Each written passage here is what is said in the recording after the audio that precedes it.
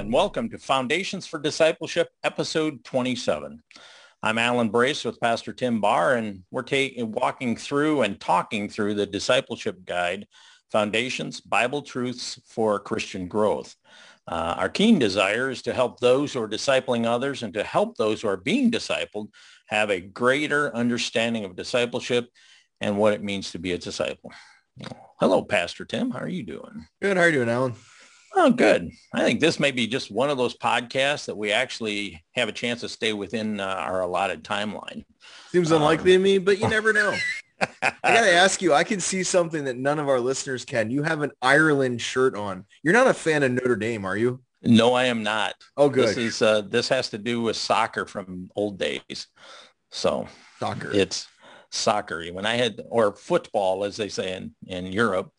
But now this is kids play soccer, that kind of thing. So not like a DC United or Barcelona fan then? No, not so much anymore. I've kind of lost track of all of that. This is work clothes, Yeah, well, you live in America. We're supposed to lose track of that, right? Exactly.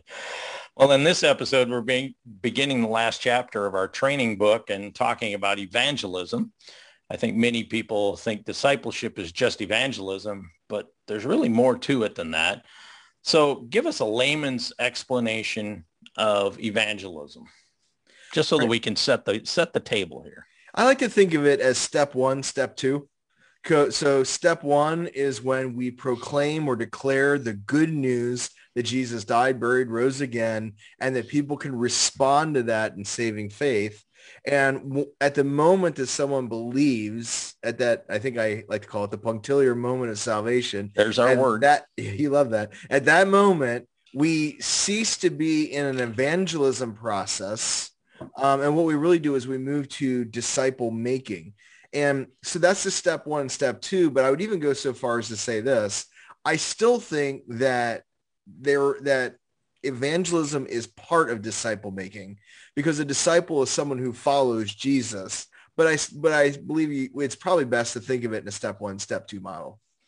And sort of referring to what we call the Great Commission in Matthew 28, 19 and 20, where you go and make disciples and then you teach, you baptize and then you teach. And so it's part of the process, the two-step process, because discipleship, evangelism, making disciples and baptism are sort of a single step, really, right? Right. Well, yes. As we're going or having gone or however you want to handle that participle, in the going process, we make disciples. And I think that's the primary command there. We make disciples. And how do we do it? I think you do it by bringing people to a point where they can publicly identify with the Trinity. And so they are baptized in the name of Father, Son, Holy Spirit. And then there's the continuing process of them learning and growing.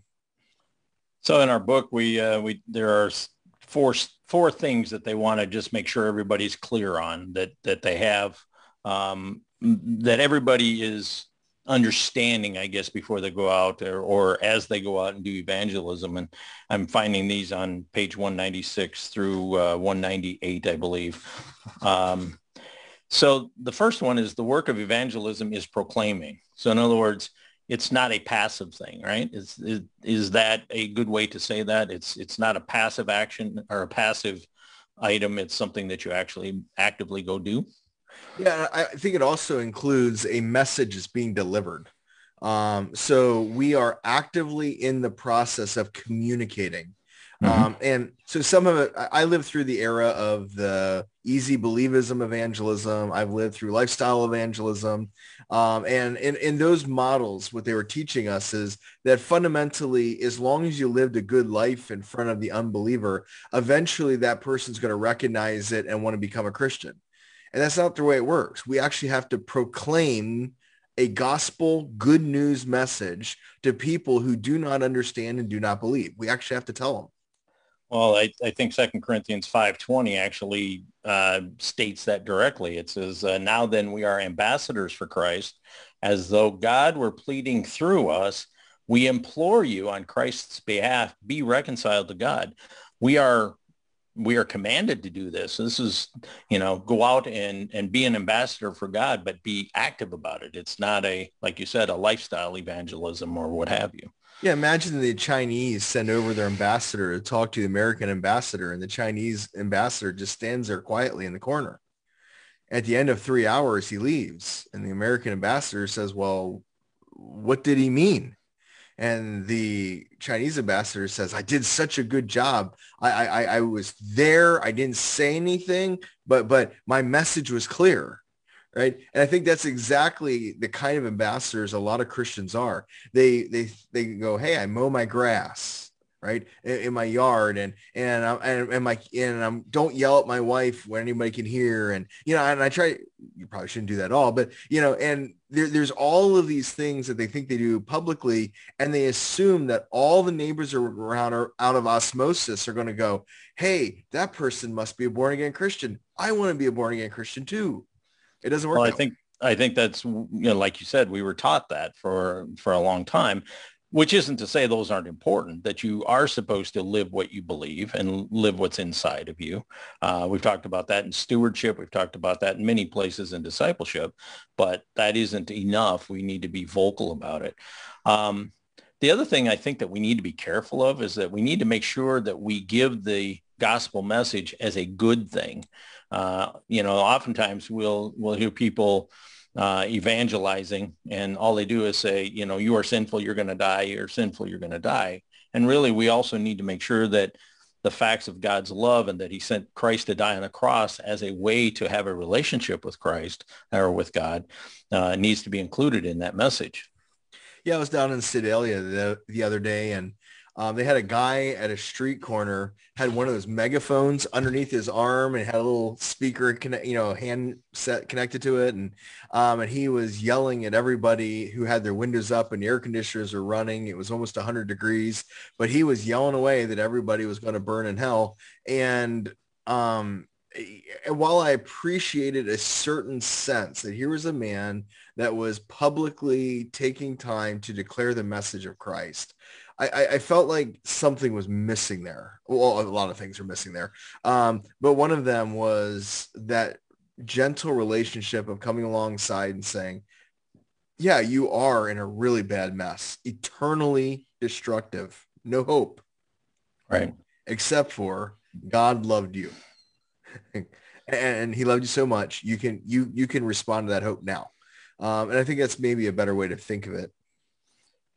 I also think that the other thing that we have to kind of look at maybe from a little bit different perspective is, and it's almost a command to those of us who are called to evangelize, is that God's desire is that all people would repent. It's not just a few or whatever, but Second Peter, I'm referring to Second Peter chapter 3 and verse 9, where it says, the Lord is not slack concerning his promise, as some count slackness, but is long suffering toward us, and is not willing that any should perish, but all should come to repentance. We need to use that as sort of a goad to keep moving on this, is that God is expecting people, or would really desire that all people would come to him. Yeah, and let me quick do a little theology, because I always think it's important at these points. When we say this, that God does not desire that any would perish, but that all would come to repentance, God only has one will, but we envision it in three different ways, right? God has his perfect will, his permissive will, and his sovereign will. This is God's perfect will. He wants and desires that everyone would turn from their sin. In his permissive will, he allows people to remain in their sin and even hardens them to it. And in his sovereign will, he overcomes all of this so his glory is revealed. And I would just say what's interesting in this is that not just that God desires that everyone in the world would do this, but notice, what is it he desires that they do? Come to repentance. Yeah, that doesn't mean that they pray a prayer. It doesn't mean they think that God loves them. God desires that people would turn from their sin to him. Mm-hmm. This is a radical life change. God desires it for every sinner. So God is not in the business of calling people to reforming just a few elements of life. God is in the business of calling all to radical life change based on the gospel. And it's more than just changing a few of your habits. At the end of the day, it's a heart change Yeah. is what we're talking about here. Hey, So what are they? hold on one second. For our Yeah. listeners, when we say all, do we mean even like family members, Oh, absolutely. people at work? Yeah. Anybody, everybody. So that's really important because it's important for us we sometimes have people that are like, well, I got this family member and I know if I talked about the gospel with them, we might lose our friendship. Things might fall apart. I think one thing that's really important for us to remember is God is calling all to repentance and we are the voice. Mm-hmm. We're the ones that God put in that person's life, calling us to be the voice. And I think that sort of leads into the next idea that we should discuss, which is the motivation for evangelism. And one of them is just genuine compassion. So if you are really friends with this family member or friends with somebody outside of your family and you're worried that you're going to lose your friendship, what is more important there? Their soul and the eternity of their soul or your friendship or chancing your friendship? And at the end of the day, we need to have compassion for these folks. Yeah, and I would totally agree. I'd even add one step more, and that is while sin seems to have pleasure for just a very short season, what sin does is it destroys lives. And the more you get invested in the lives of people, the more you are going to see how much sin destroys. And I meet Christians sometimes and they're like, don't want to be around anyone that's a sinner like that because one, it might rub off on me, but two is that's just disgusting and I don't like it. That's not Christ. I think what we need to do is we need to look at people, see the brokenness and reach into that brokenness with the gospel. Because that's really what's the only thing that heals that kind of brokenness, people's lives that are broken and hardship. The gospel is the only thing that really can heal that. And I think the other side of that is, though, we need to make sure that we don't stop evangelism. Evangelism really doesn't stop with making of the disciple. There are a few steps that follow that, as we find in the Great Commission in Matthew 28, as we already mentioned. Yeah, but so my in-laws worked in the southern part of Mexico, and they would regularly share the gospel with people. That people would say, "Yeah, I believe all of that." And when it came time to get believers' baptism, that's when the real test of their faith came. There were people that would get baptized, and in a local Catholic church, they would hold a funeral for the person that just got baptized, and they wouldn't even sell them. They just pretend they're dead. You know, and I think sometimes what we forget there is our goal is to see true repentance and life change that results in people publicly identifying with Christ, no matter the cost, so that they commit to being lifelong learners and obeyers and doers of God's word. And if we evangelize someone, we lead them to Christ, and they go through the baptism and public declaration of their faith. We can't just stop there. I mean, our part of our duty is then to keep on with the discipleship part and teach them what God's word says and bring them along from a biblical and spiritual standpoint as well. So what are some of the obstacles to evangelism? When, we hear all the crazy things that, we all have excuses, I'm guessing. And I think we've been given some crutches in the past 15 or 20 years. We have crutches that we use to avoid sticking our neck out and actually speaking the gospel and proclaiming the gospel, as we talked about a few minutes ago. What are some of the things and how do we get around those? The first one I love in the book is hypocrisy. I don't actually love the sin. I love that it was brought up because the verse that is connected to it is Matthew 5:16. So let your light so shine before men that when they see your good works and glorify your Father in heaven. Now, how may they see your good works? Only if you have them. Right. And I think the thing that's hurting the American church, especially the evangelical church in the Western world and climate we live in, the church has become so much like the world that we keep telling them, hey, you need to repent and turn from your sin. But we can't look at them and say, repent and turn from your sin, and you're going to see a life change like I have. Mm-hmm. What we have is people that are infatuated by the world, infatuated and allured by the temptations of the world, And then and they're supposed to be declaring a message that says you repent and turn from everything that we're seeing. I mean, I think born again Christians really struggling with a love for these things. So, and if we have one foot in the gospel and one foot in the world, we will never proclaim a gospel of repentance. Well, we can't do it without a seriously red face, and we are called to live a life of godliness. That we've covered that in previous podcasts.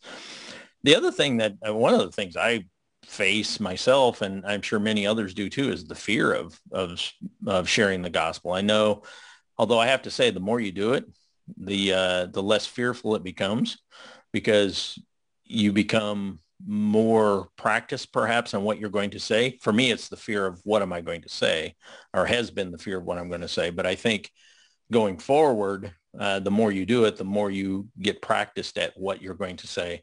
But what are some of the other things that you can do to overcome fear? I mean, fear is a real thing. Pray.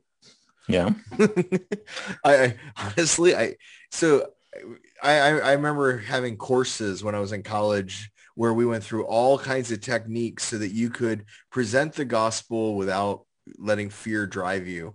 And I don't think any of them work. I think two things help. One is pray. Second is know your Bible and theology really, really well. The more you know your scriptures, they just kind of come out of you. Mm-hmm. One of the things about the fear, and I guess it falls under the heading of fear, is how do you get that conversation started? Is this something that you can do with a perfect stranger, or is this something that you do with somebody you know a little bit, or maybe a little bit more than a little bit? And how do you really get that started? I've heard of some real radical things that you can do if it's a complete stranger and you're trying to get their attention. But, what does a guy do? I mean, when you do that? Honestly, I think if we are in our Bibles on a consistent basis, daily learning the Word of God, saturating ourselves with the Word, being in prayer, you'll find what happens is the Bible applies to every area of your life. So what you're going to end up doing is you're just going to be doing normal things, and you're just going to have Bible moments. And the people around you are going to say, why are you talking about God at this moment?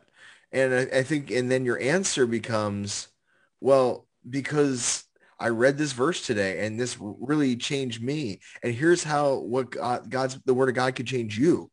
I think it was Spurgeon, I believe it was Spurgeon said, evangelism is just one beggar telling another beggar where to find bread, right? Mm-hmm. I think right. Was it Spurgeon? Yeah. Yeah. Well, that's it's difficult, and overcoming that, or having perhaps a thought in mind, or like you say, if you are daily in the Bible, it's just going to ooze out of you, if no other way. Mm-hmm. The book points out one that I guess I really hadn't thought about, but I guess it's really true, and probably more so in this age of social media, and that is isolation from other people. We're isolating ourselves more and more. How do we respond to that? I mean, the Bible talks about being intentional of being with folks, but how do we respond to that? Is this an intentional thing that we have to do to follow what Jesus did and be with the sinners and the publicans?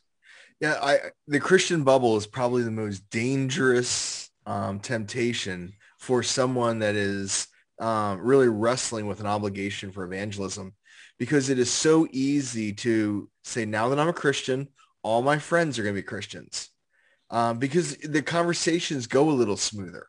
Mm-hmm. Okay. At work, it's easy to sit there and go, you know what, on lunch break, I'm just going to put in the headphones. I'm going to listen to a Christian podcast, and then I'm going to listen to Christian radio, right?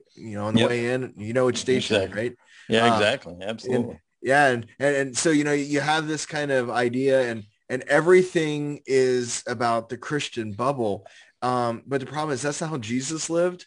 And most importantly, what we're doing is we're taking the light out of the world, and what we've done is put basically a really hazy cover over top of the light, because all the light does is talk to each other.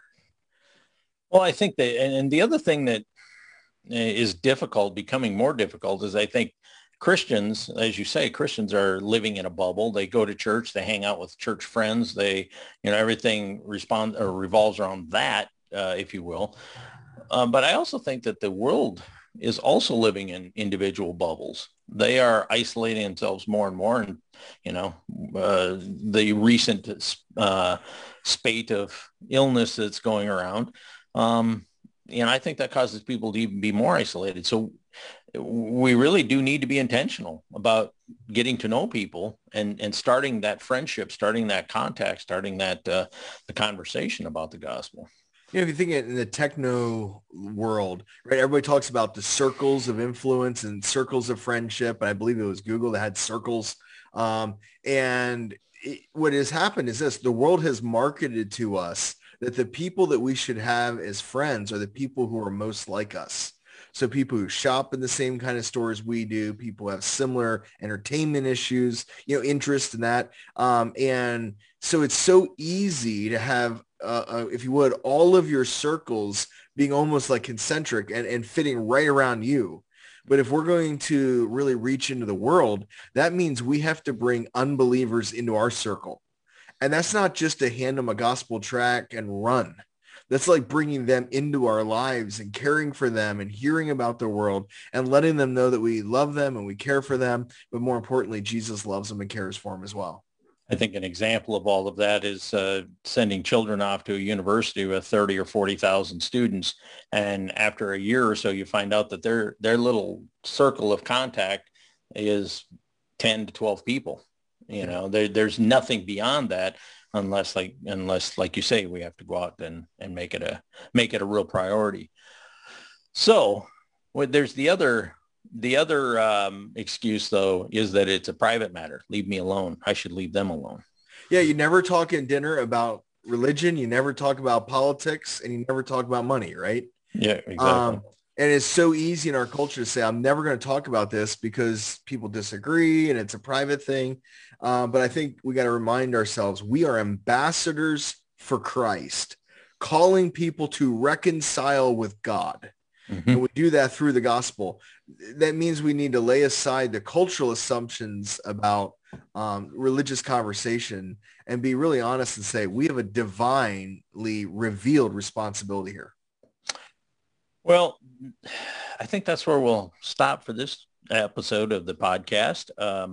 Next time we'll pick it up and discuss more of what our book talks about with evangelism and methods of evangelism and motivations and so forth. And we'll do that the next time we get together. In the meantime, we encourage you to get involved with memory verses in your book and other parts of the Bible. Don't just stop with the 2 or 3 per lesson, but get into the Bible and start memorizing. We ask that you spend considered time on praying for mentorees, those whom you are discipling. Also pray for those who are discipling others, those that you know about. And so we thank you for joining us on this episode of Foundations for Discipleship. We trust that you will be encouraged to be active in presenting the gospel and making disciples. Join us next time as we complete this chapter on evangelism. And until then, for Pastor Tim, I'm Alan. So long.